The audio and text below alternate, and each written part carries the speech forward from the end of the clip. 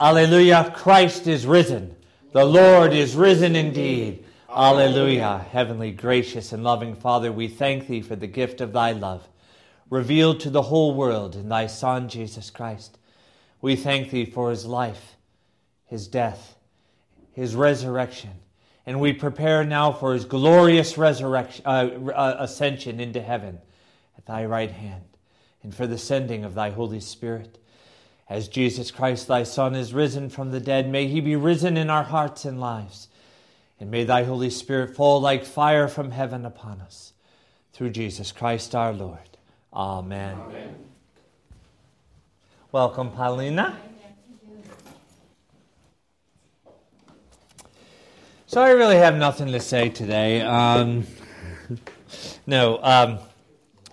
do have a question. Please note that our class today, size-wise, is cut in half. Well, why is that? Because there are those who are faithful and those who aren't. No, because we have begun that that time of year when people's lives supposedly slow down but actually get busier. You know, like Sandra, for example, is, moving her daughter out of the dorm today. The housing market is picking up a little bit because of the nice weather, so Joan is out with clients, showing them, houses, etc., etc. We skipped the next 2 months mainly because of my sabbatical, but then I kind of wondered about August. I didn't necessarily want to have August if there's going to be 2 people, because it's time. So I was thinking, you know what? We'll have class today, and then we'll go on a summer vacation, and then we'll come back in September for it. My only fear in doing that, and I already know that in the August one, that Praveen and Karen, where are you going to be? We're going to go to India again. You're going to be in India? Yeah. You won't be here in August.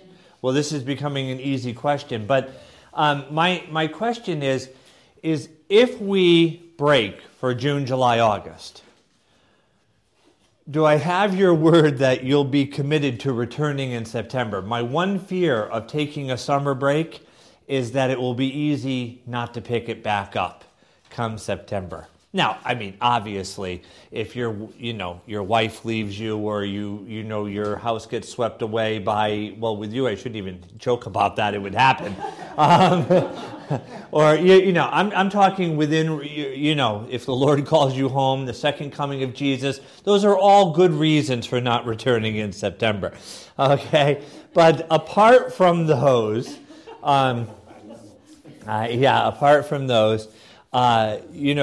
do you think it's safe, is what I'm asking. I don't want this class to fall apart. I hope that you're getting a lot out of it, and that's what you've been telling me, and I actually enjoy teaching it. Bob's questions are annoying sometimes, but overall, not quite as annoying as Praveen's, though. We're in a contest for who can be the biggest thorn in my side. Reminds me of Paul. Lord, 3 times I've asked. My grace is sufficient. I really don't think so. So, would you commit to coming back? Sure. Oh, yes. Yes? Yes. Okay, then we will break for June, July, and August after today. Okay? The power of the discretionary fund. That's right. Could I tell that joke, or is that all right? Praveen made a donation, and he jokingly said, this is to influence you to cancel August. It was just a joke. But then I started actually thinking about it. And then when half the class was only coming today, I said, I don't want to go through all that because it won't be taped and all of that, and only have 2 people here. And then people be like, well, but we missed it. We really want it because it's on the body and blood of Jesus. So, it's a major, you know what I mean? And so people being like, I want to be there, and, that kind of. Just a request in that light to yes. keep up momentum and also find it useful. If you could give us the readings for the courses from the beginning, so that we can see into the fall and next year, and if we Yeah. want to keep reading. Because I think I missed something that you. Yeah, I gave a list for quite a ways, actually. He's already given it. Yeah, I did give that list. You have, and would you resend it to me? So actually, send it to all of us apparently, so that we can. I'm pretty sure I have it. So. Does Yeah. that, Praveen, go back to the beginning of time, or is that? Yes, It goes back does. to the beginning of time. Okay. August canceled, and then we'll check on the readings ahead of time. Okay. So with that, today we are talking about there is a book I believe you can get online, and I will give you the name of it again now. If you can't find it, I do actually have some copies. It's really a pamphlet book. It's not real thick, and it's by Peter Toon. God rest his soul, Peter Toon. Toon. Toon. Yep, Toon. Peter Toon, Toon. You can look in general, you can Google it, but one place you might want to look is on a website called the Prayer Book Society, USA or America, or I don't know probably USA, but because there's a Canadian Prayer Book Society, and but the Prayer Book Society website, and you might be able to simply download it, okay? And it's by Peter Toon, and it's called something like the Holy Scripture, or the Bible, or the Scriptures, and the Anglican Formularies. Formularies and Holy Scripture. There you go. Peter Toon, the Anglican Formularies. Oh, you're definitely not as bad as he is. Yeah. The Anglican Formularies, Peter Toon, the Anglican Formularies, and the Holy Scripture. It is, Peter Toon, and I don't mean to equate myself to him. He wrote lots of stuff. I haven't written anything, okay? But Peter Toon and I did not always see eye to eye on things, though our thesis was the same, that we are biblical Catholicism. But this little book, it's more than a pamphlet, but it's less than a full book. I don't think it's even 100 pages. Yeah. This little book, booklet, yeah, this cute book really is, I think, on this particular topic, maybe the most phenomenal thing out there. I have some real disagreements with his lack of emphasis on the apostolic succession in the last part of the book. So when you read that, just keep shaking your head going, oh no, that's not quite far enough, Peter. Okay? Aside from that, though, this little pamphlet is or whatever it is really good. So see if you can get it online or order it, and if you can't, let me know. That little kid is in the street in a bike. This is why is that the sidewalk she's on? Yeah, she's on the side. Oh, I think she was on the street, though. It's the bad thing about cutting down all those trees. I can see now out there. And so anyway, excellent, and really goes along with some of what we are talking about today. Okay, so I recommend that highly to you. The Anglican Formularies. Our movement, the new Reformation that we are in, of which our province, the Anglican Church in North America, is a part, our movement, of course, is grounded in Scripture. And, of course, in the tradition of the Church under the primacy of Scripture. But it's also grounded in the Anglican formularies. So Scripture, of course, holding a place of primacy. Then the tradition of the Church. And then particular for us, what's called the Anglican formularies. If you look up, I think I've handed this out to you before or quoted it, but I didn't bring it today. It might be in all those papers over there, I don't know. But if you look it up, it's Canon A5. My memory just not working like it used to. Canon A5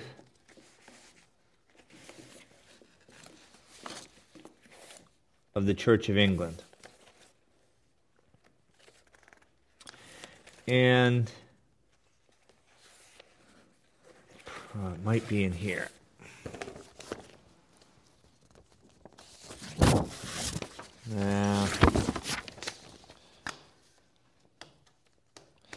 Anyway, look it up, Canon A5. I'm going to have to paraphrase it. But it basically says that the doctrine of our church, Anglicanism, and in that particular case, the doctrine of the Church of England, Canon A5, the doctrine of the church is grounded in Holy Scripture and in the creeds, councils, and fathers of the patristic church,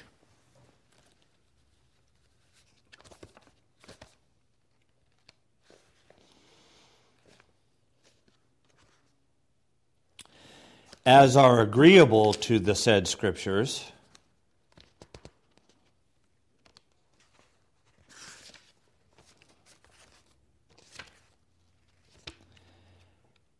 and in the Anglican formularies.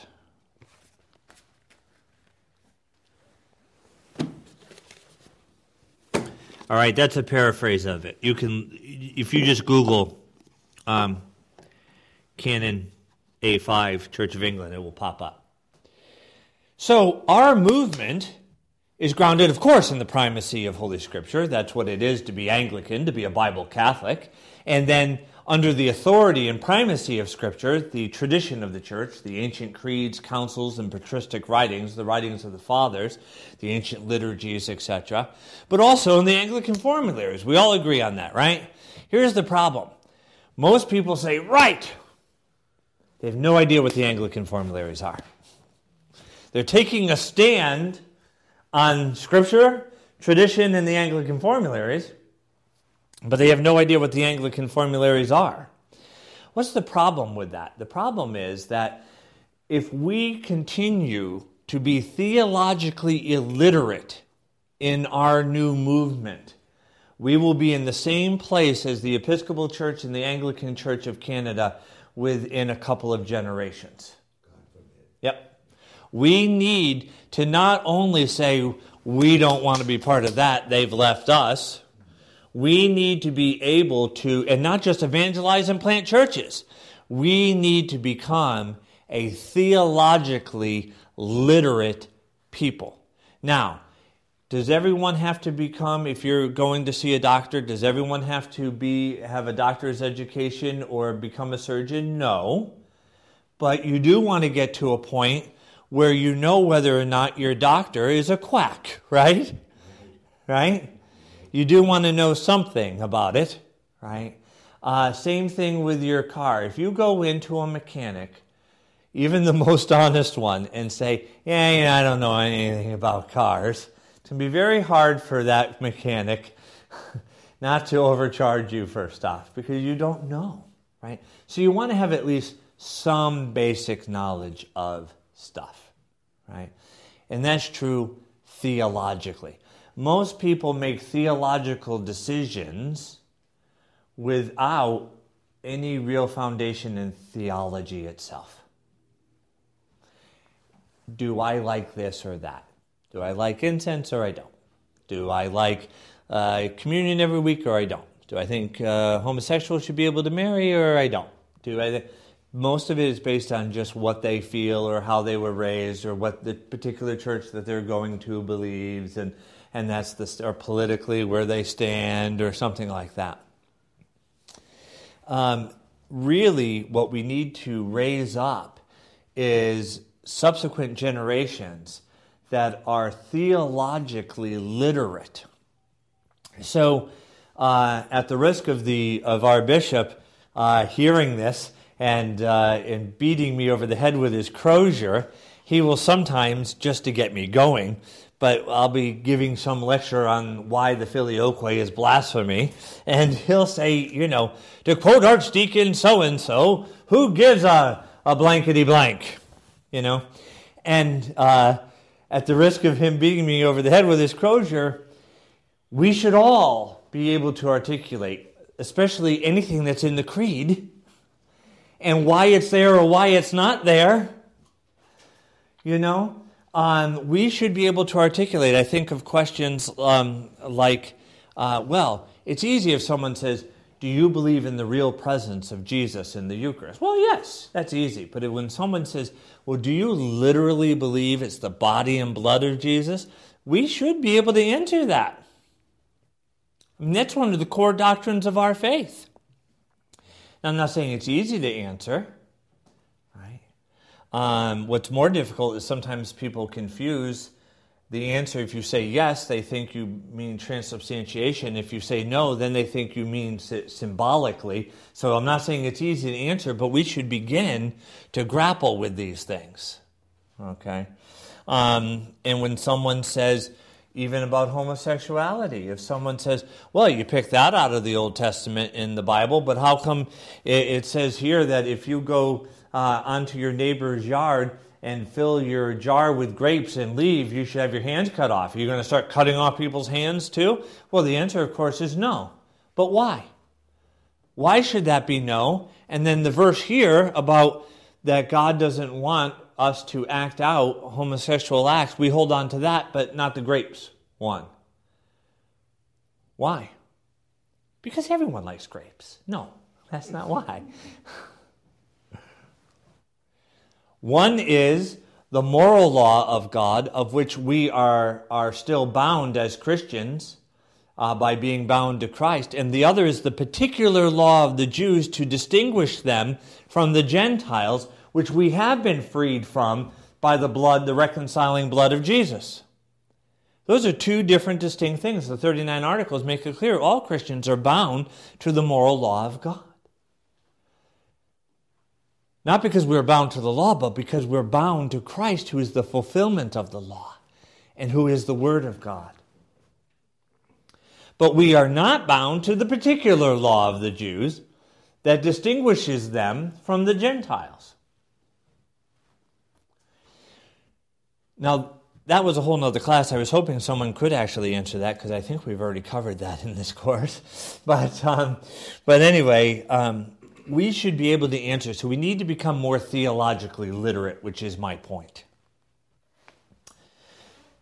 So what are the formularies? I'm going to get a sip of water. We're taking a stand on the Anglican formularies. Can anyone who is not a postulant, Bob Cummins, can anyone, or maybe I should see if he actually knows, can anyone name one of the formularies? Bob? Morning prayer? No, but it's a good guess. Emily? I'm just guessing with 39 articles. Mm-hmm. Bingo. Oh, this water's so good. The 39 Articles are one of the Anglican formularies. Now, because they are particular to Anglicanism and do not belong to the Church Catholic, their authority is really third place. I mean, in that, we hold to the primacy of Scripture, and then the formularies came out of an attempt to be faithful to the Scriptures and the patristic faith underneath the authority and primacy of Scripture. And Anglicanism believes that the 39 Articles, one of the formularies, rightly articulates a biblical Catholicism.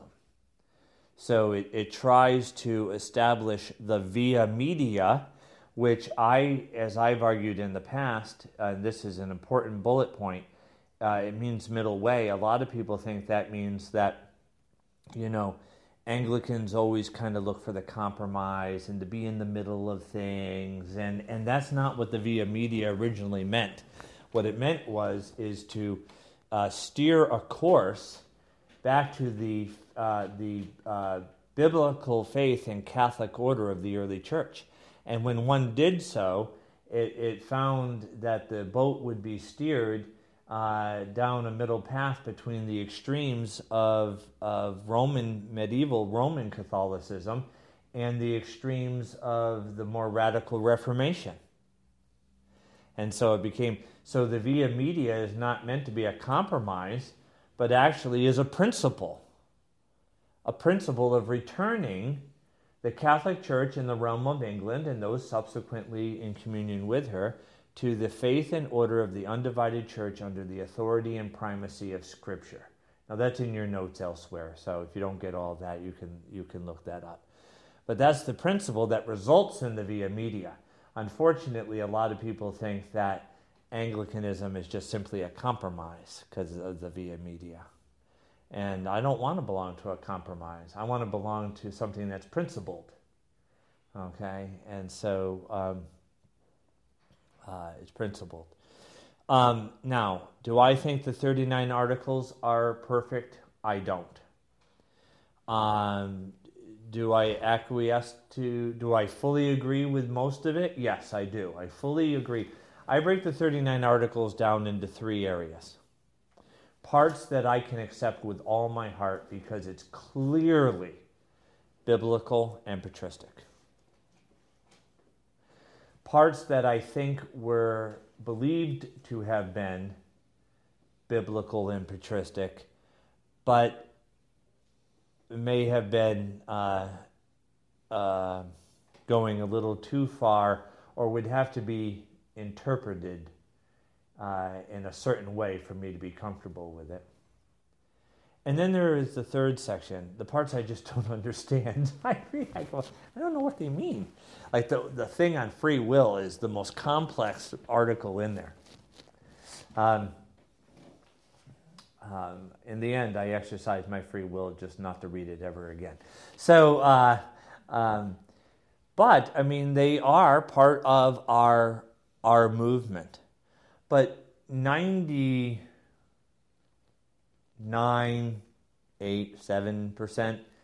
of the 39 articles of religion either fall into one or two. I mean, really, that I can either accept readily or I can accept within a more patristic understanding. Okay? But the 39 articles, so that's important.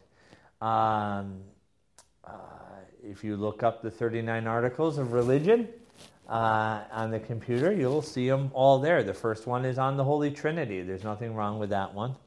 You got to be careful when you do that, though, because some of them come up with these commentaries that you kind of wonder if Marvel Comics wrote them. Yeah, I know. Yeah, you do. One place, you just got to look up, and I think it's the 1563 version that you want to pull up of the 39 articles of religion. The first one's on the Trinity, the second one's on the Incarnation, so it's all very good. Okay. What's another formulary? 1662 Book of Prayer. Right, the Book of Common Prayer, 1662. The very first Book of Common Prayer was 1549. It's my favorite. It's the highest church and most Catholic in my opinion.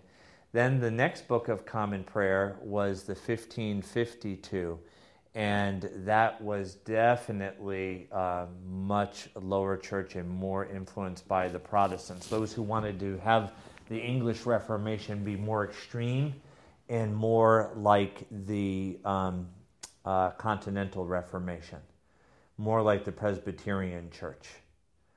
And then that was replaced by one soon thereafter that eventually was just a rough draft of the 1662 that would emerge. That really became the standard for Anglicanism, the 1662 Book of Common Prayer. It is still the official Book of Common Prayer in the Mother Church, the Church of England. And it is the Book of Common Prayer in much of the world because as the English missionaries went out throughout the world, that's the Book of Common Prayer they took to Africa, to Asia, to South America. Okay? And so it really is the standard. like any liturgical text, it's not biblical, directly biblical anyway. Like anything outside the Bible, the Book of Common Prayer 1662 has its strengths and its weaknesses, but for the most part, the biggest weakness is that there's no epiclesis. There's implications that the Spirit's on the entire liturgy, but there's no clear epiclesis.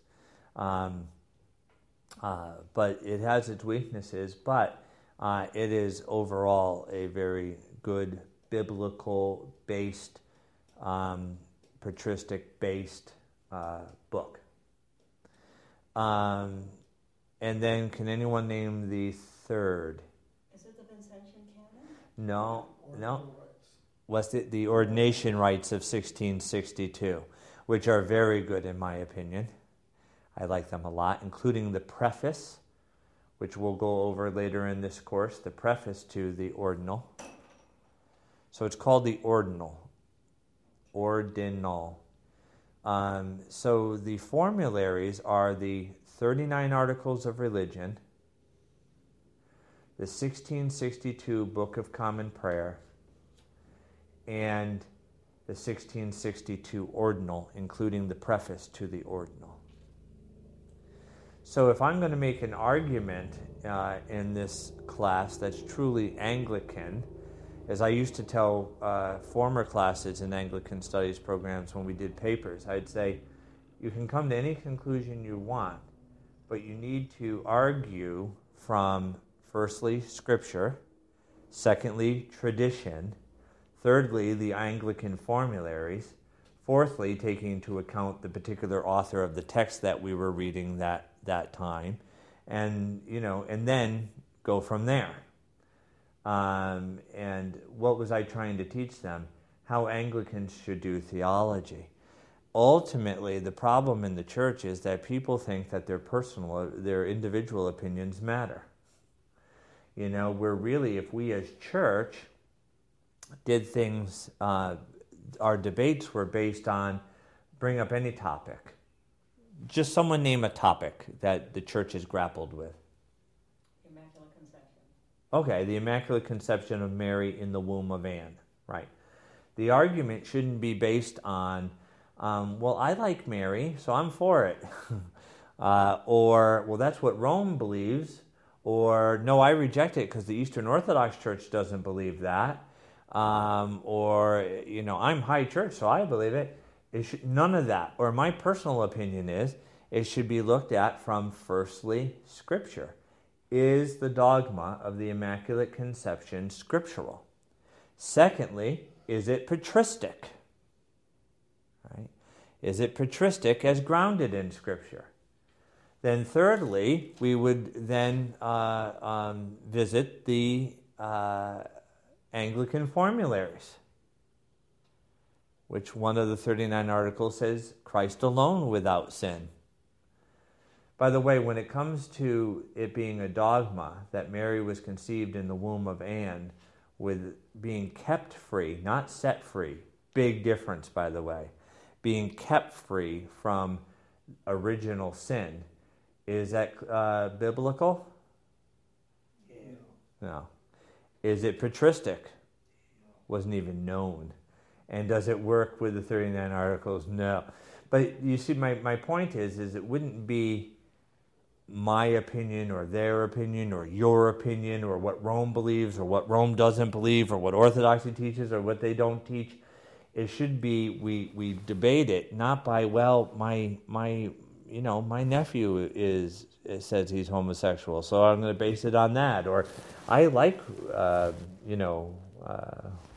whatever.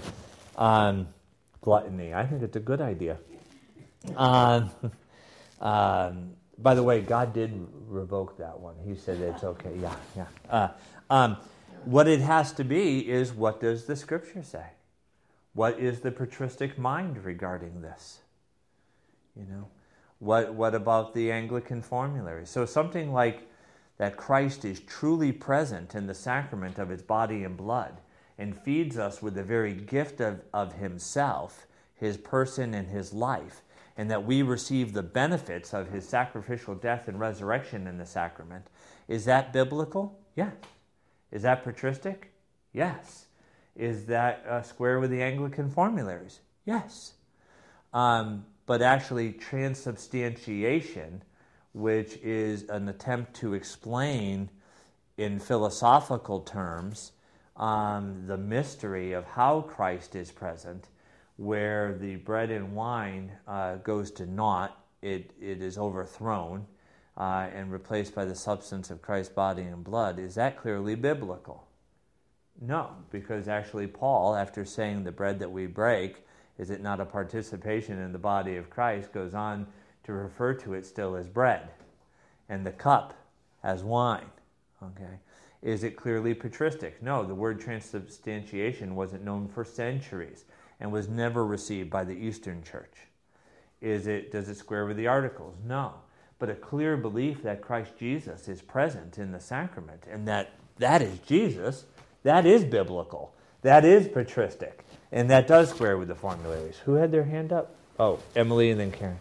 Father Michael, forgive me because I haven't read about the Anglican formularies yet, but why did we need them in addition? I mean, that's a huge question, but so all the issues were not resolved by simply having scripture and the writings of the fathers? That didn't tie up everything. You had to then add on to that with all the canon and the 39 articles. Yeah. And the Book of Prayer. Well, yeah, and the reason was historical. It basically, you have to remember that the printing press is just coming out. So most people don't have a copy of the scriptures, nor can they read them anyway, because many were illiterate, and not everyone had a copy. I mean, that was just starting to happen. For the average Joe and Jane sitting in the pew, they wouldn't have any ability to download the fathers of the church. And so the 39 articles were put out to say, look, we are a Reformed Catholicism. We are a biblical Catholicism. And so these are the things we want to avoid. And it was also to steer away from some of the things that were being abused back then. Karen. So, did you say when were they formulated? The final version is in 1563, I believe. The formularies, do you mean? Yeah, the 39 articles. It was that, and then 1662 prayer book became the norm, and then the ordinal with the preface. And I'm sure we've gone over this. When you say something's patristic, can you give like a short answer by that, what you mean by that? If you use that, if we say, well... The writings of the fathers, the creeds, the councils, the liturgies, particularly in the first 5 centuries. Okay, that's what I was looking for. Thank you. Yeah. Karen, as Lisa understood your question, I thought it was a good one. When did somebody decide that the formularies were... The formularies. Yeah. You know, that's interesting. That I can't answer. What we'd have to do is kind of read the post-English Reformation writers and see who starts kind of talking about them in that way. Certainly, in a sense, whatever was the Book of Common Prayer, even before the 1662, was considered to really form us as people, you know. But yet someone as late as Lancelot Andrewes says that the boundaries of our faith are grounded in, 5, 4, 3, 2, 1, the writings of the fathers in the first 5 centuries, the first 4 councils, the 3 creeds, the 2 testaments, and the 1 canon of Scripture, and, as I like to joke, a partridge in a pear tree. Doesn't say, oh yeah, and the Anglican formularies, which is interesting. And, so I would probably say that and this is just an educated guess, I would say that by the end of the 17th century, at the end of the 1600s, as we're beginning to move into the 1800s and the Wesleys and so forth, that you will start seeing them specified as the Anglican formularies, but that's just a hypothesis. Growing up as an Episcopalian, I was taught that the hymnal also was part of being an Episcopalian, Mm-hmm. being an Anglican. Yeah. That the modern trend of using contemporary music was totally unheard of. The music came from the hymnal growing up. Well, and that's part of the problem with contemporary music. You know, people are like, oh, it's really cool, let's do it. The problem is that most of the hymns that we sing are time tested, and that they've been received by the larger body of the church as not only being edifying, but theologically correct. And so, while no one I have ever heard has listed the hymnal as part of the formularies, I have heard throughout seminary that same argument, that really the hymnal is part of our liturgical expression, so it articulates our faith. And so in that sense is definitely formative. And I think it's an excellent point, Bob, and why we should take a hymnal very seriously and maybe see songs that we experiment with, like Lord, I Lift Your Name on High, or Shine, Jesus, Shine, or whatever, really as supplemental to see how they endure the test of time within the body of Christ, and not see them as official hymnal or whatever. I wonder if anyone's really thought about that distinction. I mean, maybe, but I think that's a good way of approaching it, because I think it does. Now, there are some things in the hymnal. There's a couple of things which you would need to have a certain spin on for me to accept, like the Christmas carol, robed in flesh, the Godhead see, hail the incarnate deity. Well, if you take that last part, hark the herald angels sing, I think it is. If you take that last part, hail the incarnate deity, okay, that puts an Orthodox spin on it. But robed in flesh is a Gnostic line, that Jesus was not fully man, that he was not God in the flesh, that he only appeared to be in the flesh and basically put on humanity like one would put on a suit. And so robed in flesh was very Gnostic. It's also in the song Alleluia, Sing to Jesus. There's a verse in there that says robed in flesh. Now, I think if you look at the context of the whole hymn, though, it's Orthodox. But there's a few lines every once in a while that I see that I go, ha, ha, ha. But for the most part, there's a few that imply the filioque, too. There was one we sang at Easter. I meant to email you about this, that not on Easter Day, but in one of the Sundays after, that essentially said that human sin could, I forget the verb, but sully the cross of Christ. Mm. And I just really jumped at that. I pointed it out to Father Bruce. I meant to email you about it because I just thought it was terrible theology. It's awful. Yeah, I wonder. It's one of the more popular. I wonder if it means that we nail our sins to the cross, but no. No. Yeah, see if you can find it. It'd be interesting. But I've used that argument with some of my really low church friends, is that I essentially can sing the whole hymnal. Where if they are secretly Presbyterians or Southern Baptists in Anglican clothing, a lot of the songs that we sing about the sacrament, they would never be able to sing. Like Humbly I Adore Thee, and all those some of my favorite. So I've used that argument before, that I can sing the whole hymnal, and so yeah, as basically stating my position is more Anglican than yours. I never thought about it that way, but that's what I was doing, was using the hymnal to defend the legitimacy of my argument over theirs, which of course is a no-brainer. But And then also sometimes unofficially accepted into the formulary, sometimes included, though not officially, is something called the Lambeth Quadrilateral. I thought I fixed it, but I saw it fall right back, you see.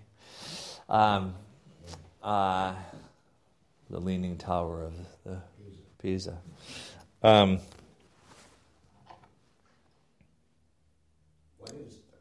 The Lambeth. Well, we're going to get into each of those. So we're going to look at each of the formularies, including the Lambeth Quadrilateral, and state what they are and what they say about Holy Scripture. That's what today's class is. Because we're taking our stand on the primacy of Scripture and, of course, the tradition of the church and the formulary. So what do the formularies say about Scripture? In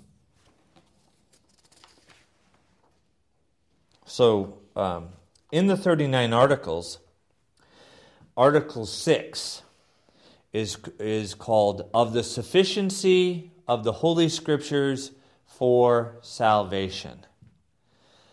Of the sufficiency of the Holy Scriptures for salvation. Now, don't write all this down because you'll be writing this forever, okay? You can look up the 39 articles, okay? So I'm going to read it to you. This next line is like one of the main lines of Anglicanism as far as identifying us as Bible Catholics. Holy Scripture containeth all things necessary to salvation. Okay. So what we're saying is, yes, we hold the Catholic faith. We have no faith of our own.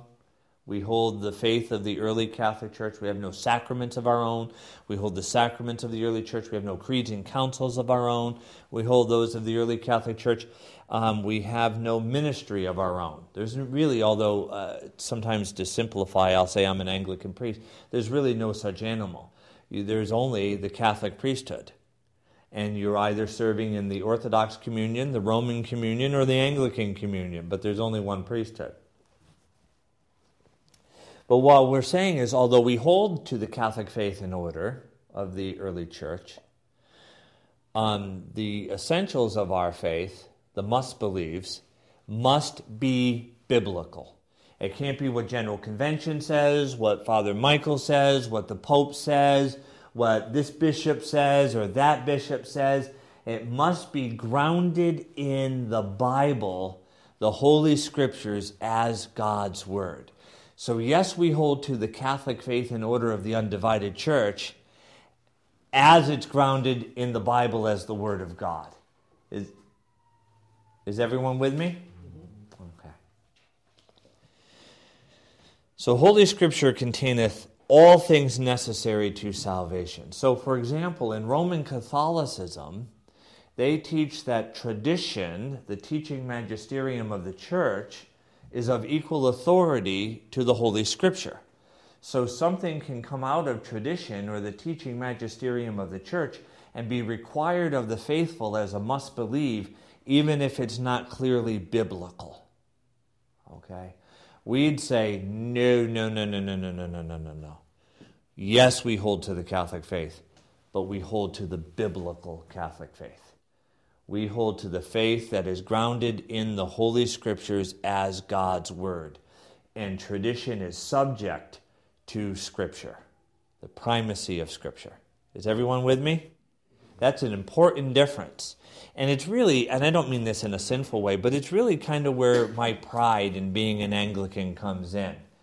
You know, because there's a lot for us not to be all that proud of, you know. But, you know, when people say, oh, you know, I'm Orthodox, I say, oh, gee, I love your church. They say, oh, yes. But a lot of what they're basing it on is, you know, that their nationality, that they're Greek or they're Ukrainian or they're Russian or they're Serbian or their baklava is better than their baklava recipe, or, you know, and there's a lot of tradition with a small t and superstition and canons that go along with it that are not clearly biblical. But when I say, you know, or someone who's Roman Catholic, well, you know, we're different because of this, that, or that. The one thing where I take a little pride is that, you know what? We're the Bible Catholics. In fact, I wish in some ways that the Orthodox small o Anglicans would get rid of the word Anglican, which really, and we can say that our heritage is Anglican, but it, for one, it implies white Anglo-Saxonism, which, most of the Anglican world is not. And secondly, no one knows what it is. When I hand out cards, people know whether they like them or not. They know what the Roman Catholic Church is. They even know that strange Orthodox, those Greeks, because, they went to their Lamb's Supper or something, right? And they know who Pentecostals are, but they don't know who Anglicans are, which is what most people say to me. Angels can? I say, well, angels can do a lot of things, but that's not us. We try. Yeah, we try. And so, I really wish we would just come out and call our church what it is. Holy Trinity Bible Catholic Church. That's what I wish it was. If you said that, I picture every little Bible church you see on the road. Can't use that term. Well, but Bible Catholic, though, that would... The other suggestion is, which has been made actually, is that it be Evangelical Catholic Church, which states that it's clearly biblical and clearly Catholic, which is what the word Episcopal was meant to be, by the way, that it was Protestant, that is that it was pro-Testament, it was grounded in the Scriptures, but Episcopal meaning grounded on the authority of bishops and therefore Catholic. So that was the original intent of calling it the Protestant Episcopal Church. And then the word Protestant kind of came to mean not Catholic, so they dropped that. And then they decided to give up Christianity altogether. So, so that was easy. I'll ask you a quick question. Yes. The Anglican formularies, 39 Articles of Religion, 1662 Book of Prayer, and 1662 Ordination Rite. Yeah, the ordinal, including the preface. Why did they not include the ecumenical councils in here? That's part of tradition, not the Anglican formularies. Oh, okay, so Yeah. they don't include scripture or tradition. No. This is scripture, tradition, and then what's particular to us is the Anglican formularies. Yep. Okay. So Holy Scripture containeth all things necessary to salvation. That is, if something is necessary for you to believe, it will be biblical, right? So, for example, and I've used this example many times, you're probably bored of it, but if, God forbid, Bob is hit by a bus, and I'm right there, I come running out and I say, Bob, I've been stalking you. That's the bad news. The good news is I'm here moments before you die. Okay? And Bob says to me, Archdeacon, Stop talking. yeah, go away. I thought, am I in hell already? Yeah, that's it. Right directly there. And he says to me, Archdeacon, I'm not 100% sure that Mary's body, 3 days after she died, was taken by Jesus into heaven and reunited with her soul and glorified. I'm not sure about that. Is his soul in danger? No.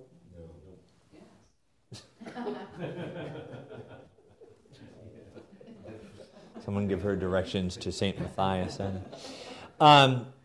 No, his soul's not in danger. I happen to believe, because without getting off on this topic, the whole patristic church did, that Mary was taken body and soul into heaven. It's implied in the collect used for that feast, but that's not a matter of salvation. If he says to me, Father Michael, I think James was the biological child of Mary.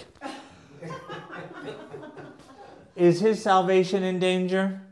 No. He's wrong, and that's a whole nother class, which I actually love to give, because people think it's so clear in the Scripture the other way, when actually it's clear in Scripture that James was not her biological son. But anyway, the early church believed that these other children were children of Joseph, who was a widower. But anyway. Yeah? No. You are Yeah. endangering this. Yeah. We can get into that. I've done a lot of reading on this. For one, when Jesus from the cross gives Mary to John, where's James live?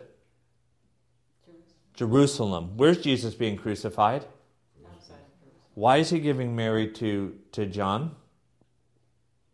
When according to the law, who's to take care of her? James. James, who's right there in Jerusalem. However, if James was her stepson, the biological child of her deceased spouse, it would have been normal for Jesus to give her to whom he wanted. But if he was related to the others, that wouldn't. But that's a whole nother thing.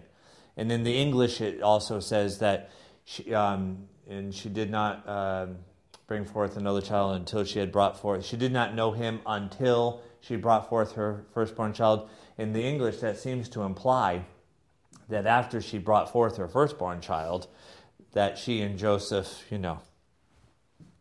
it's hard to even think about, but you know, with the Blessed Mother, but right. And yet that word "until," I can use it in English in a way that to show how it's used there in the Greek. Sadly, the cancer worsened, and she didn't eat anything until the day she died. Does that mean that on the day she died, she had a big meal? No, it means she never had anything to eat.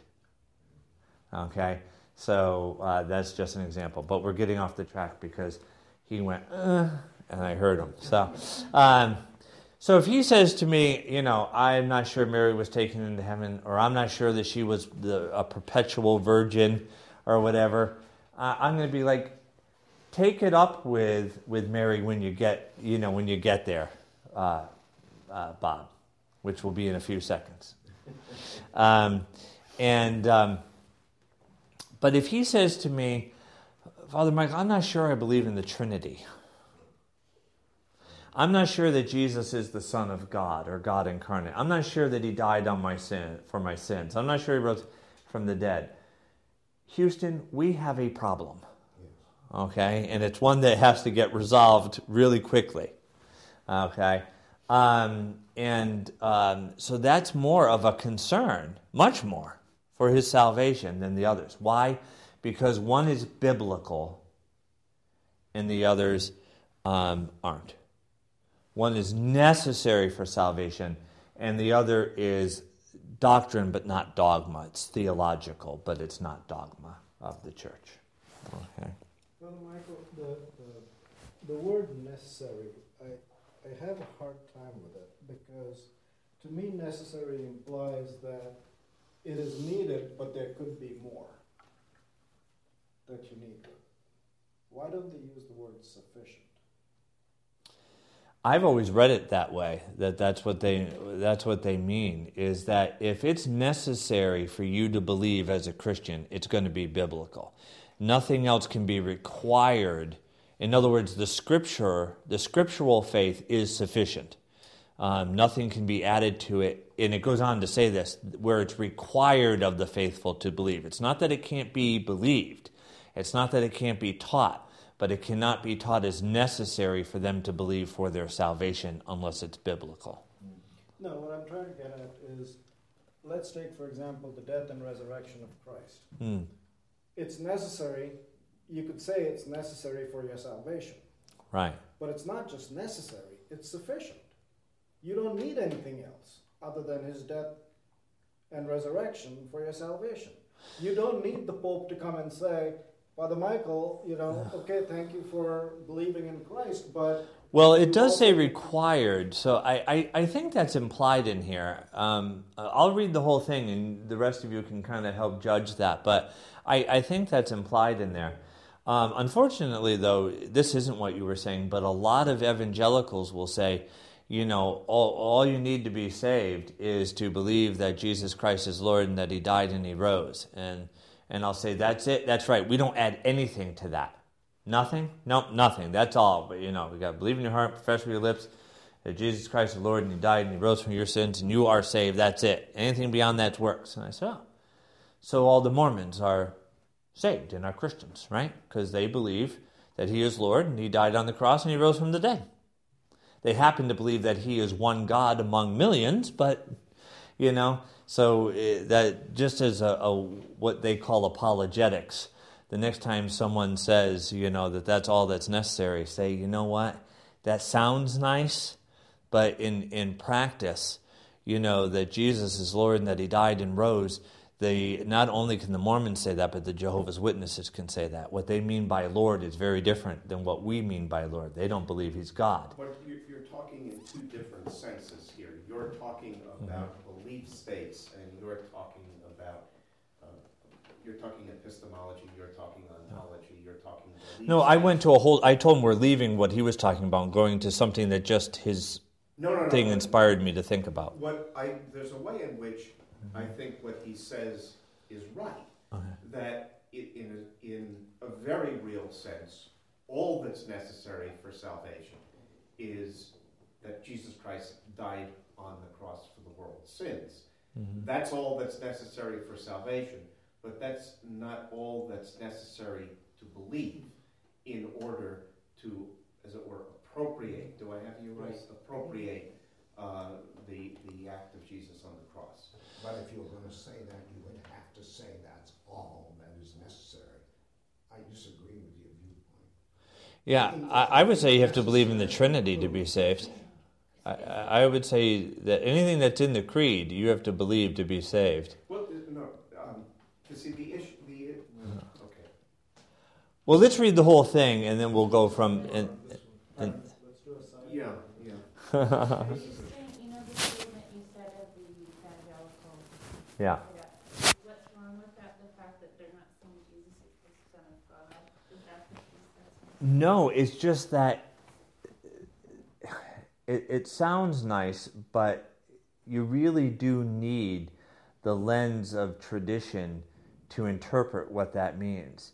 Because just based on those words, you can have anything from Jesus is a God to Jesus is God incarnate to Jesus is an agent of God, and and both the Mormons and us and the Jehovah's Witnesses will all say that Jesus Christ is Lord, that he died on the cross, and that he rose from the dead. And yet one believes that he's a God. One believes, that would be us, he is God, and one believes he's an agent of God. But every one of them can say Jesus is Lord, and he died on the cross and rose for our sins and rose from the dead. And that we're justified in him. So you can even add that, and that, there's no other way to salvation. They all agree with that too. But those are three different religions right there. But all he is saying is, and all I'm saying with him is, had that not happened, there would be no salvation. That's Yeah. And you must believe that. That's required. I think what they're saying here is that if it's necessary for you to believe as a Christian, it has to be biblical. That's all I think they're saying. It can't be from Father Michael or the Pope, or... I don't see what they're saying is different. You say it's necessary. You don't rule out that it's sufficient. That includes the fact that it's sufficient. It doesn't rule it out. That would be the context I read it in. But like I said, let me read the whole thing, and we can see.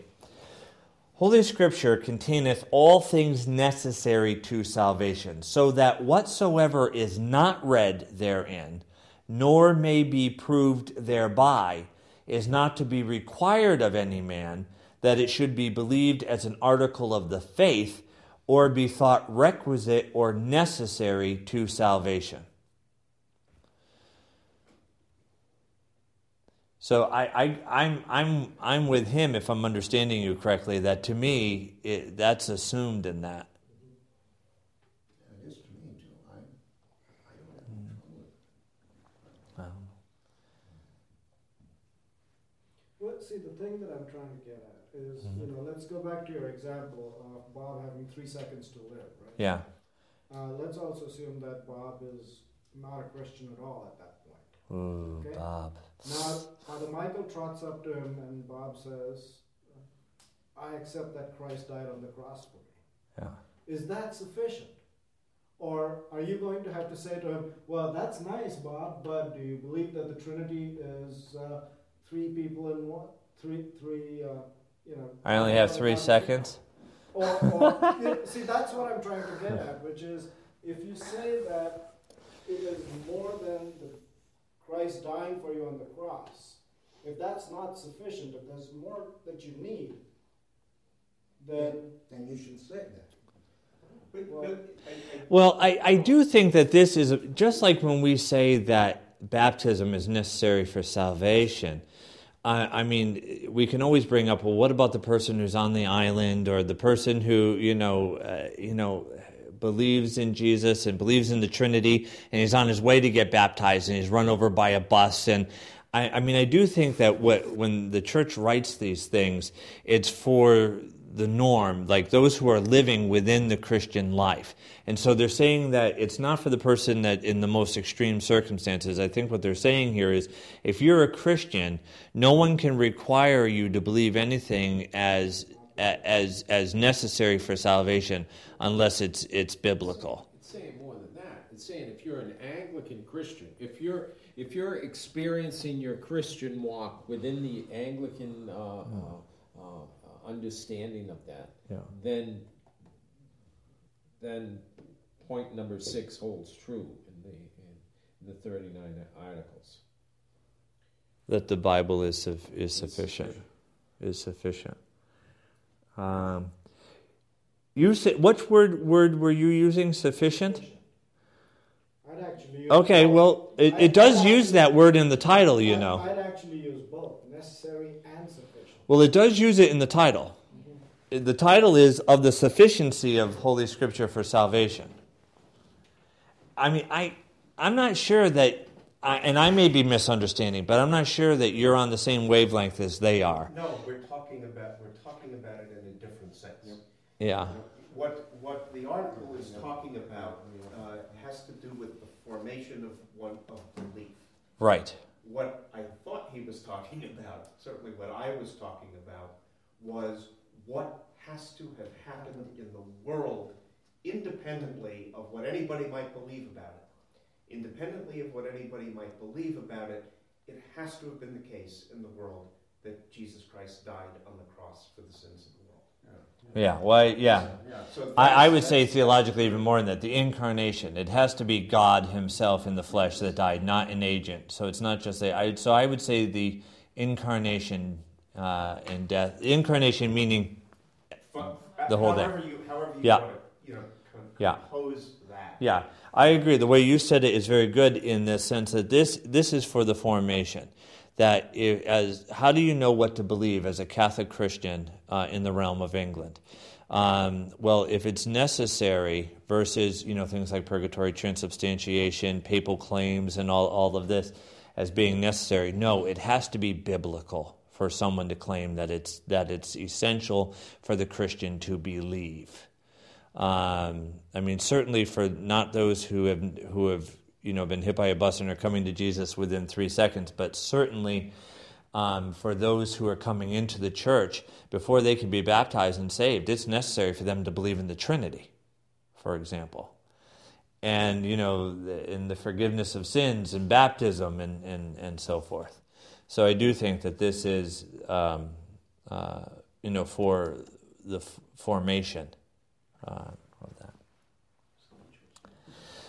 So Holy Scripture containeth all things necessary to salvation, so that whatsoever is not read therein, nor may be proved thereby, is not to be required of any man, that it should be believed as an article of the faith, or be thought requisite or necessary to salvation.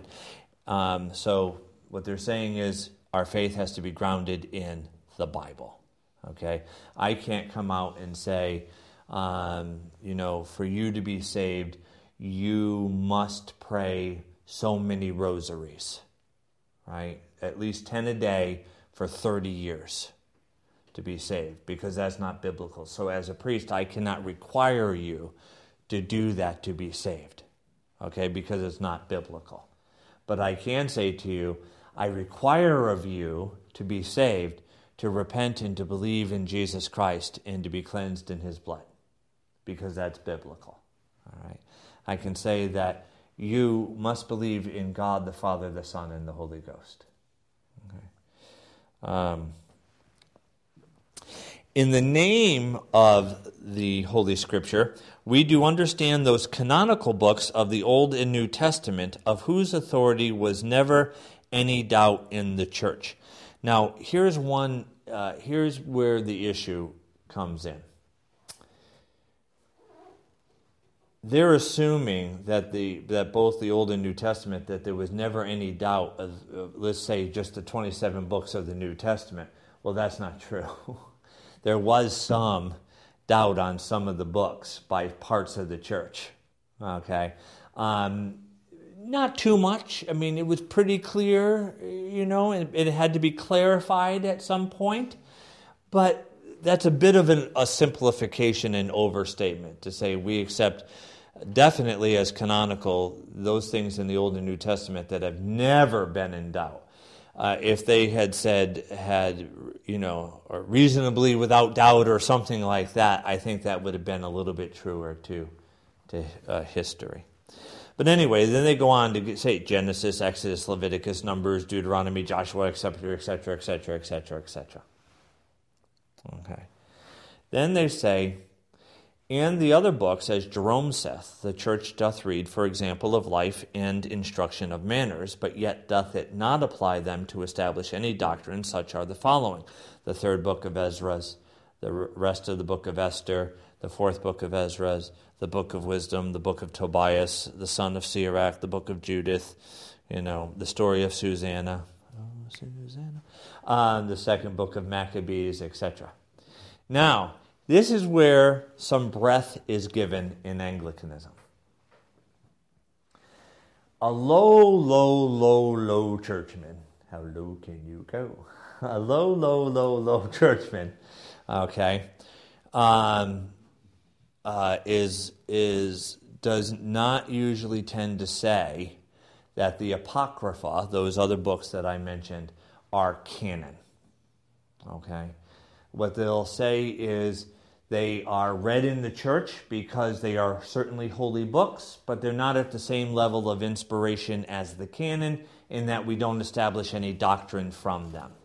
There's not perfectly clear as there are with the 27 books of the New Testament and the other books of the Old Testament, a reception by the whole church, east and west, that's identical. And so we don't accept them as scripture or as canonical, though they are certainly holy and inspired at some level. So they're not the word of the Lord, they're not scripture, they're not part of the canon, but they are important, and we read them within the church. But we don't establish any doctrine based just on those. So that's what a low churchman would say. A low churchman would say the Apocrypha is not canon. Important, holy, but not canon. I'll give you an example. Father Bruce, went to a very low church evangelical seminary. He was taught that when you do a reading in the Mass from one of the apocryphal books, that at the end, you don't say the word of the Lord. You say, here ends the lesson. Okay? Because you don't want to equate it with the rest. Here's what a high churchman like myself would say. And I've had low churchmen come and say, well, Michael, I know you're high church. You believe the Apocrypha is canon like the rest of it, don't you? Uh-huh. Because that's what the early church fathers believed, and and there's a reason why the one, Jerome, didn't, and I can get into all of that if you want. But they say, but, just like I used the hymnal against the other guy, But this says, in the name of the Holy Scripture, we do understand those canonical books of the Old and New Testament, of whose authority was never any doubt in the church. Genesis, Exodus, And the other books, as Jerome says, the church doth read in the example of life. So it's very clear in Article 6, Michael, that they are not canonical. That's their reading of it, okay, which is accepted in many parts of Anglicanism. Here's my reading of it according to the grammar. In the name of the Holy Scripture, we do understand those canonical books of the Old and New Testament of whose authority was never any doubt in the Church to be canonical, Genesis, and, it says, the other books.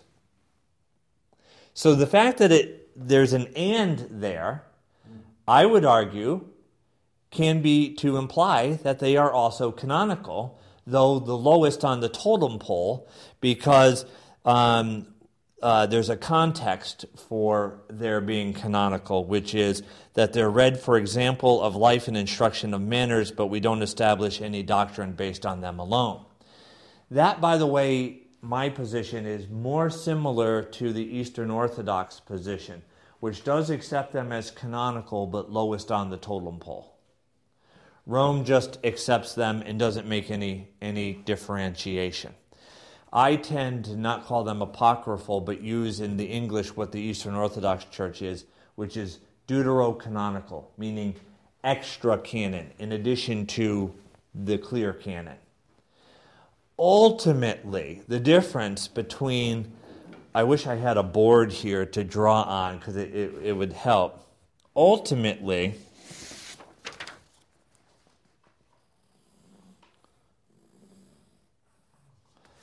in my belief, you have the Old and New Testament that's clearly canonical, and then down here, the lowest on the totem pole, you have the deuterocanonical texts, what people call the Apocrypha, right? And they're lowest on the totem pole. But they're part of the canon, but they're lowest, okay? Just as the Old Testament has to be understood in light of the New Testament. So in a sense, the New Testament would be there, and then the Old Testament, and then the Apocrypha.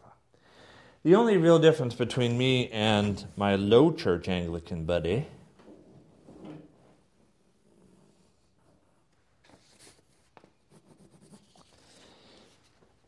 is that for him, this is canon, and it ends there, and this is right up next to it, but is on the other side.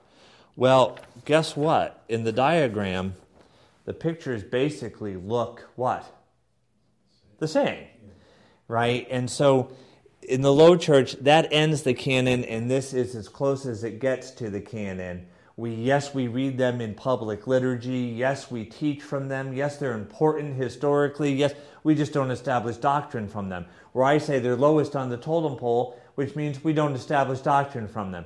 So ultimately, it is at some level a matter of semantics. However, making the argument for them or against them being canonical, it seems the early church fathers, the earliest church fathers, quoted from, all right, here's argument on this side that they're canonical, here's an argument on this side that they're not. First of all, the New Testament writers are writing in Greek, and when they quote the Old Testament, they quote from the Septuagint, which is the Greek version, which included the deuterocanonical text, the Apocrypha. An obvious example is Matthew, and a virgin shall conceive. He didn't quote the Hebrew, that a young maiden shall conceive. Okay? So, point for it being canonical. Ding! On the other hand, over here, there's no clear-cut, direct quote in the New Testament of any of the apocryphal books, where there are quotes, as Isaiah said, da-da-da-da-da-da. So that gives a little ding over here. Ding! Okay, on the other hand, there are also some non-scriptural things, like the Book of Enoch, that are quoted also in Jude. So that, to me, weakens that argument, but I'm trying to be fair. Okay? Over here on this side, the earliest church fathers quoted from the Apocrypha and made no distinction when they're quoting from the Apocrypha and the rest of the Old Testament.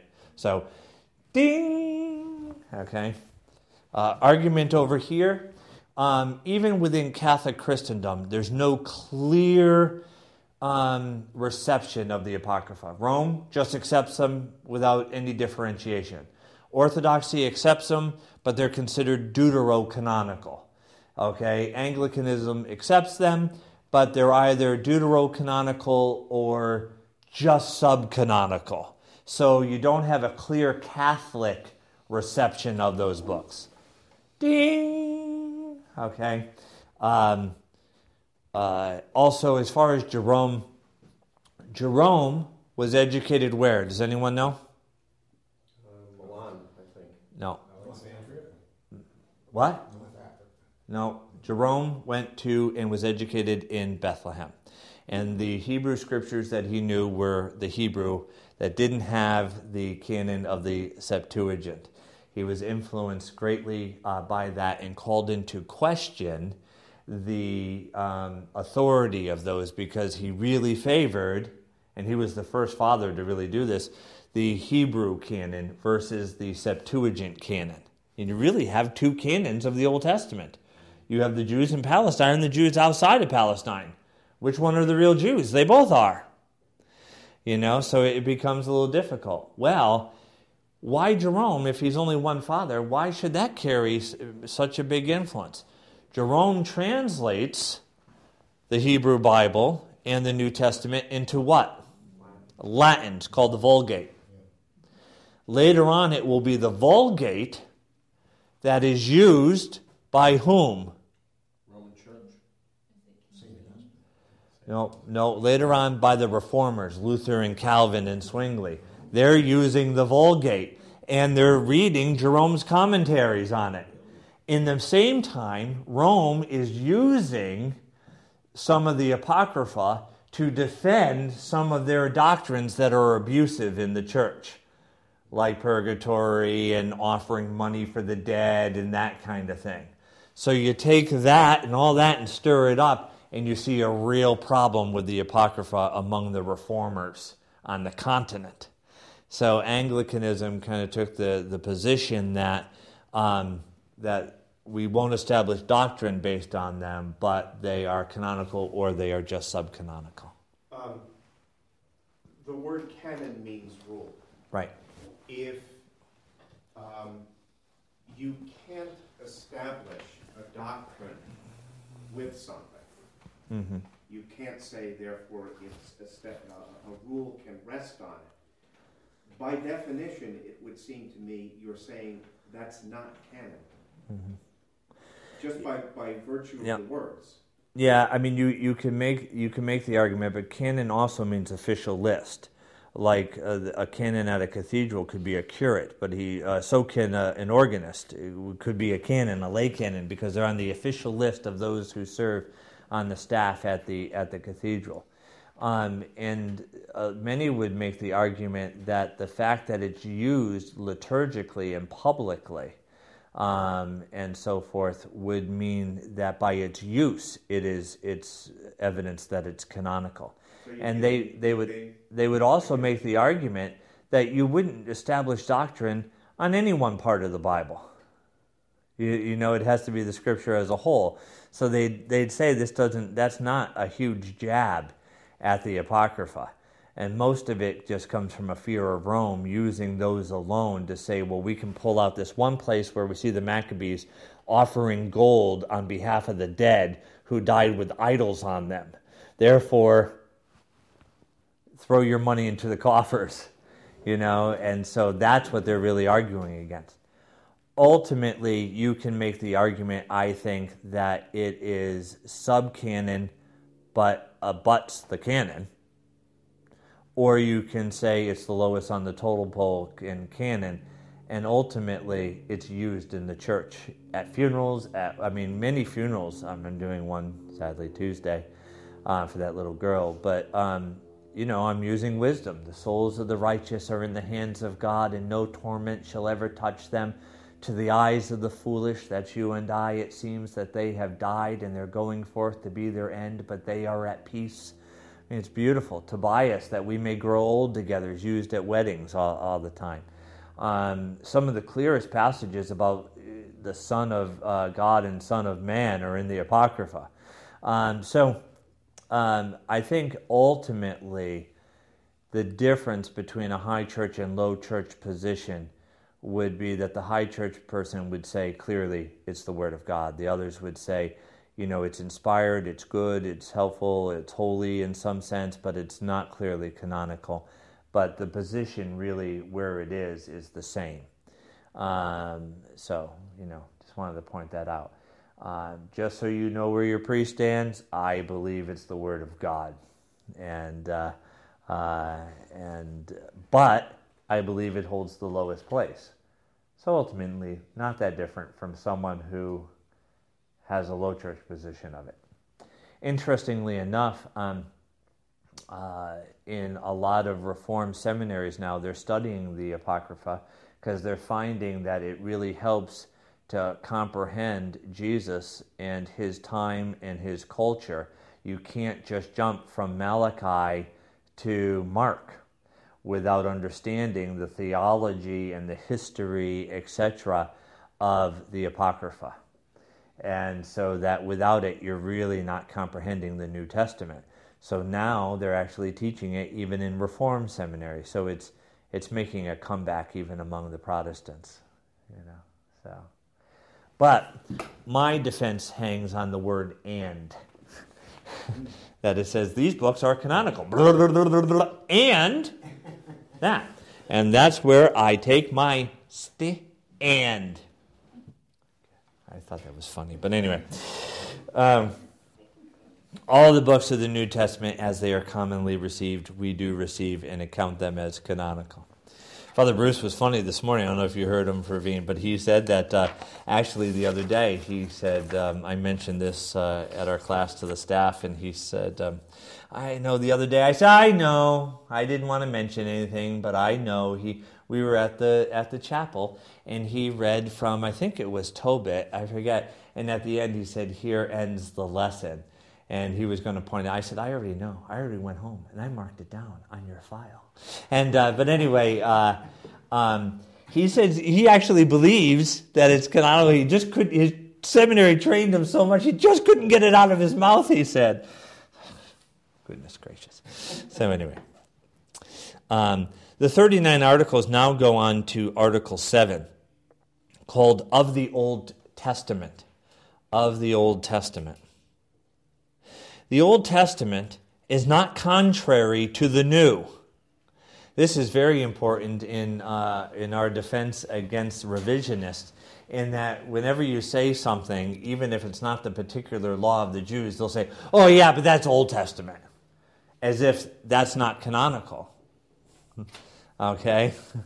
So the Old Testament is not contrary to the New. For both in the Old and New Testament, everlasting life is offered to mankind by Christ. Isn't that awesome?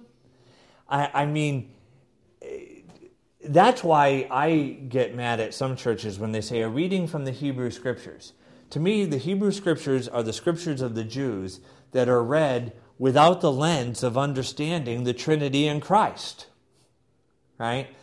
It's Old Testament or First Testament or something. Right? That means we understand, so that when God says, let us make man in our image, we are interpreting that as the Godhead, the Father, the Son, and the Holy Ghost. In Genesis 3:15, when he says, I shall put enmity between you and the woman, between your offspring and hers, he will strike at your heel and you will crush your head. We understand that's a prophecy of the coming of Jesus being born of Mary. Okay? And the offspring of the serpent is sin and death, and the offspring of Mary is Christ the Lord, life and salvation. So it's a whole different way. And Paul even tells us in the New Testament that they participated in sort of a lesser way, in a mystical way, even in the body and blood of Christ when they were in the desert. The waters in the of the rock of Meribah being a partaking in the blood of Christ. Okay. What's that? Well, also the reference to Melchizedek. Oh, yeah. That one baffles me, how a Jew doesn't read that and go, oh, boy. That's definitely Jesus. Oh, boy. I mean, I don't get that one at all, but anyway. All right. So the Old Testament is not contrary to the New, for both in the Old and New Testament, everlasting life is offered to mankind by Christ. So it's Christ who saves. I love the image of Christ on the cross, that it's not only for all the rest of time, but when he dies on the cross, salvation is offered to all time, that way and that way. Forward and backward in time, from Adam and Eve all the way to the second coming of Christ, who is the only mediator between God and man, being both God and man. This is what I'm trying to get across to these Jehovah's Witnesses coming to my house. An agent couldn't do it.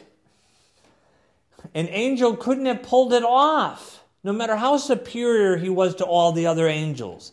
If he's a creature, he would have fallen short.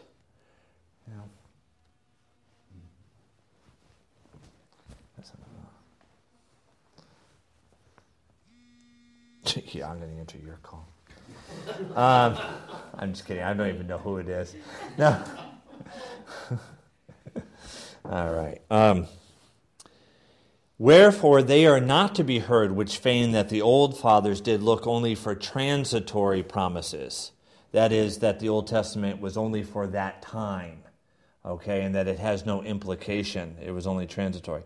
Although the law given from God by Moses as touching ceremonies and rites do not bind Christian men, nor the civil precepts thereof ought of necessity to be received in any commonwealth, that is, the particular law of the Jews that distinguished them from the Gentiles, which, as the New Testament says, is been done away with now because of the blood of Christ on the cross. Yet notwithstanding, no Christian man whatsoever is freed from the obedience of the commandments which are called moral. Okay, which is again why we don't chop off someone's hand for stealing grapes, but why we do say that sex is within marriage. Okay. And how do they distinguish which fall in the moral category and which fall in the particular? Well, the particular, there's 618 or 681? 618, I think. It's not 681. Okay, well, I'm going to go with 18 then. I think 600 and something.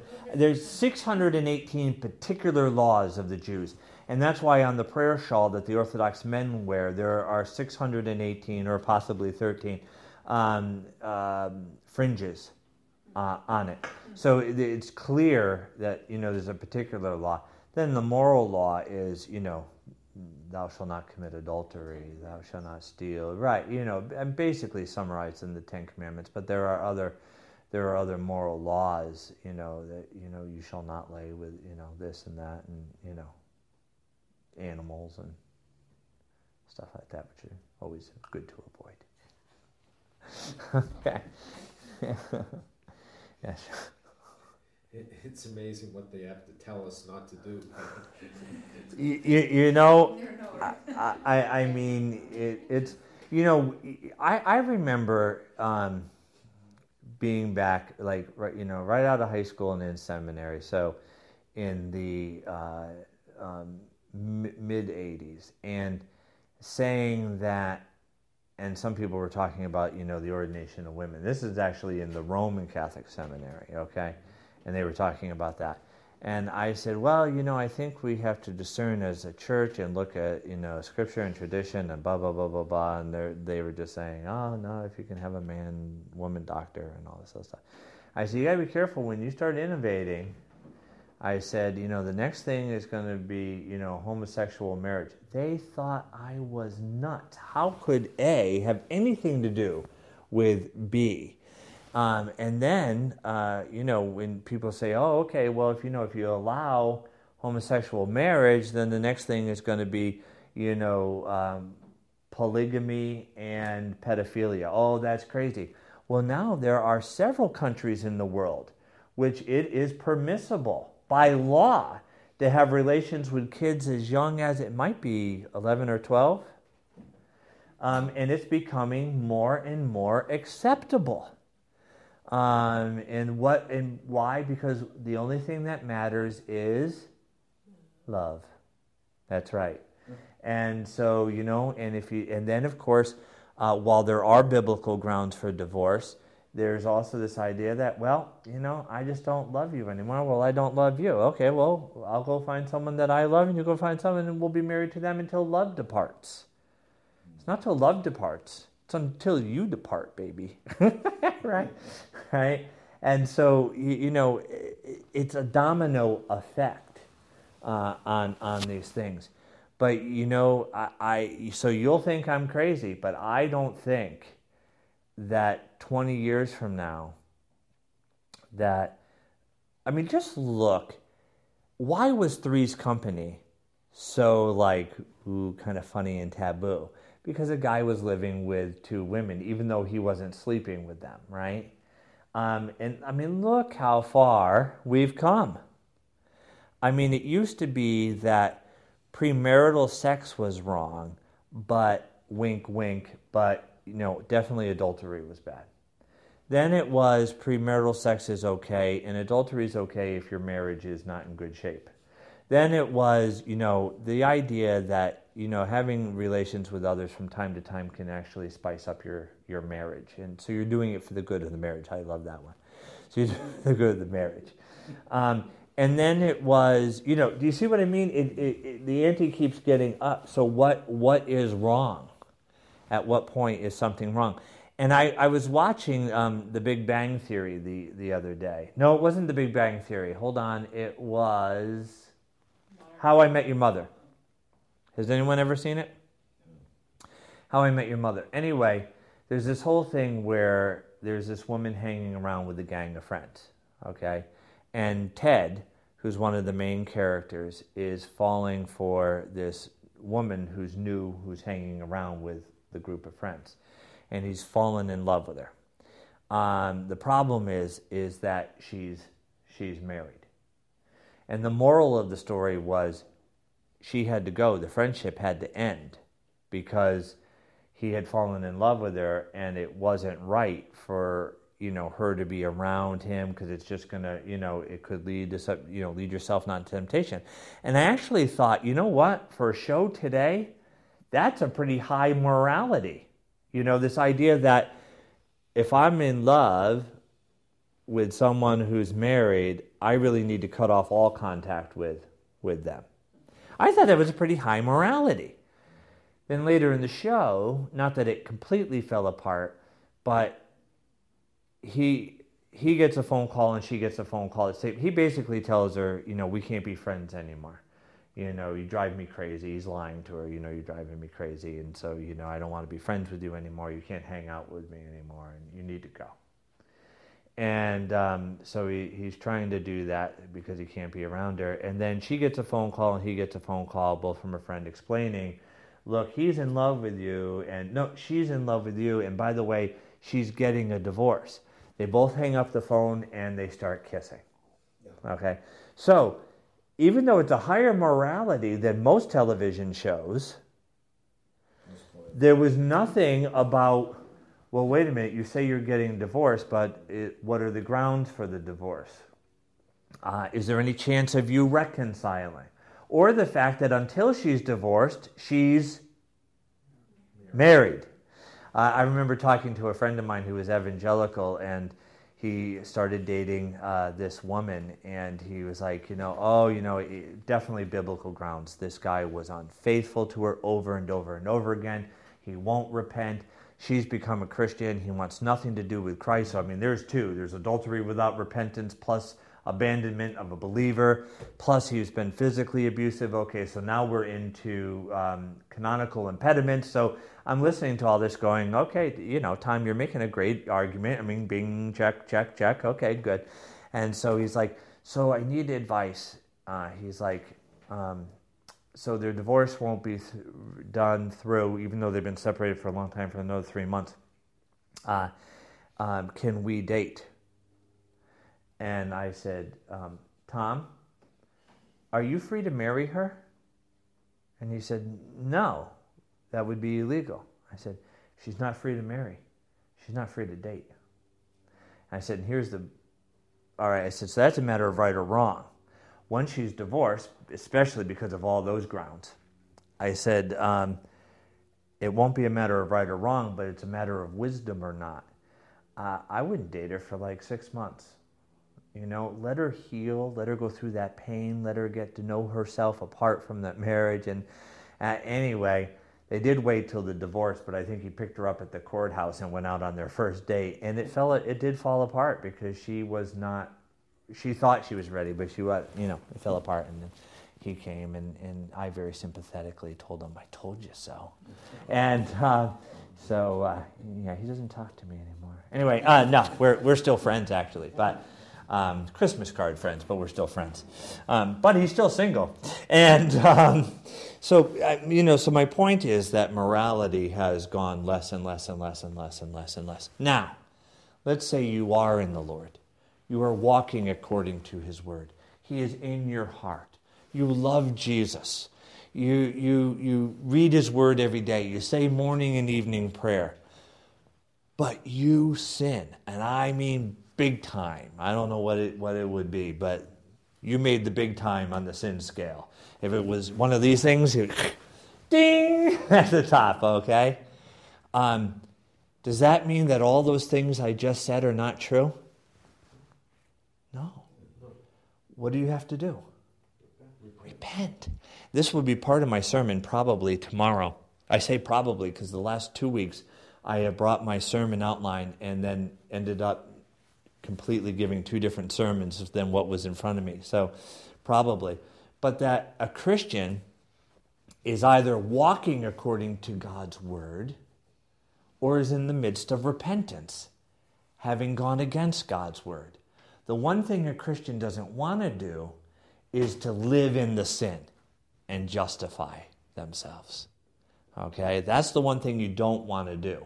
All those things can still be true, though, and you can be here, but you'll wander far, and those things will become dimmer and dimmer and dimmer as you get used to the dark. Okay? The more you walk with God and the more that's actually going on in your life, I think the harder it is to sin. At least the harder it is to sin knowingly, consciously, thoughtfully, because you're living in God. The point of Jewish culture was that every aspect of life had reference to God. There was no part of life where God and God's word was not involved. So one was walking, as it were, all day long in the law of the Lord. Right. And to that extent, I think that was a very, very good idea, because that kept God in everybody's consciousness 24 hours a day, 7 days a week. And we in our society, in our kind of split up, compartmentalized world, have to struggle to retain that kind of consciousness, to be as close to God or as married to God as we are to our spouses, and remind ourselves of that in a particular way. So there was something to that idea that looks, you can't have, wool and linen in the same garment. Well, I mean, I have to say that I even respect this particular thing, that when I'm in an airport or a restaurant and I see a Muslim bowing down facing east because it's that time of day, and I think, we're afraid to even say grace in public, and, they're actually getting down and bowing down to the floor, so... Yeah, I mean, there's something to that in it marking the day. But Christians, it was supposed to be like that for us, And that's part of why morning and evening prayer was supposed to be normative for the laity. It's common prayer. It's for the commoner, And so anyway. Then 39 article number 8. Of the creeds, and this is interesting in relating the 39 articles as one of the Anglican formularies to the Scripture.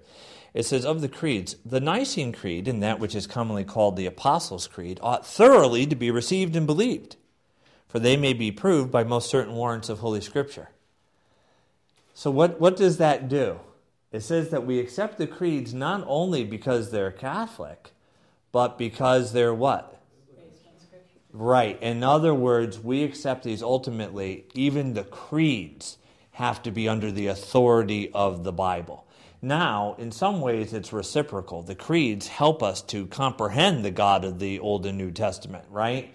When we read them. So there is a Catholicity there that these creeds help us to interpret Holy Scripture. But ultimately, they are still, as important as the creeds are, their authority is derived from Scripture and not the other way around. They may help us to interpret Scripture, but they don't give authority to Scripture. Scripture gives authority to them. Okay? So that's important regarding the 39 articles. Any last questions before we take a 2-minute break and then we'll come back for the next formulary? Karen. So I think you said that this was Canon A5 or something like that. The Canon A5 of the Church of England? Yeah, what about that one? Well, what is that? What are the Canon A5? Is there A4, A3, A4? Yeah. It's the canons of the church. Is there B's or something too? Oh, I mean, probably. I haven't looked at English canon law, but we have canons. Our bylaws are a form of canon at the parish level. Then there's diocesan canons, and then there's provincial canons. So these are particular to the Church of England? Yes, but that particular articulation has really been received by Orthodox Anglicans throughout the world as stating our faith. The particular A5 one. Yeah, that particular statement, whether it's Canon A5 or Canon 62, it's the content that really has given voice to the position of modern-day small O Orthodox Anglicans. That our movement, for example, we belong to something called the FCA. We pray for it every week. Federation of Confessing Anglicans. Fellowship of Confessing Anglicans. We pray for it every week. The Fellowship of Confessing Anglicans, which the ACNA belongs to, it's an Orthodox Anglican movement throughout the world, and it's grounded in the content of Canon A5.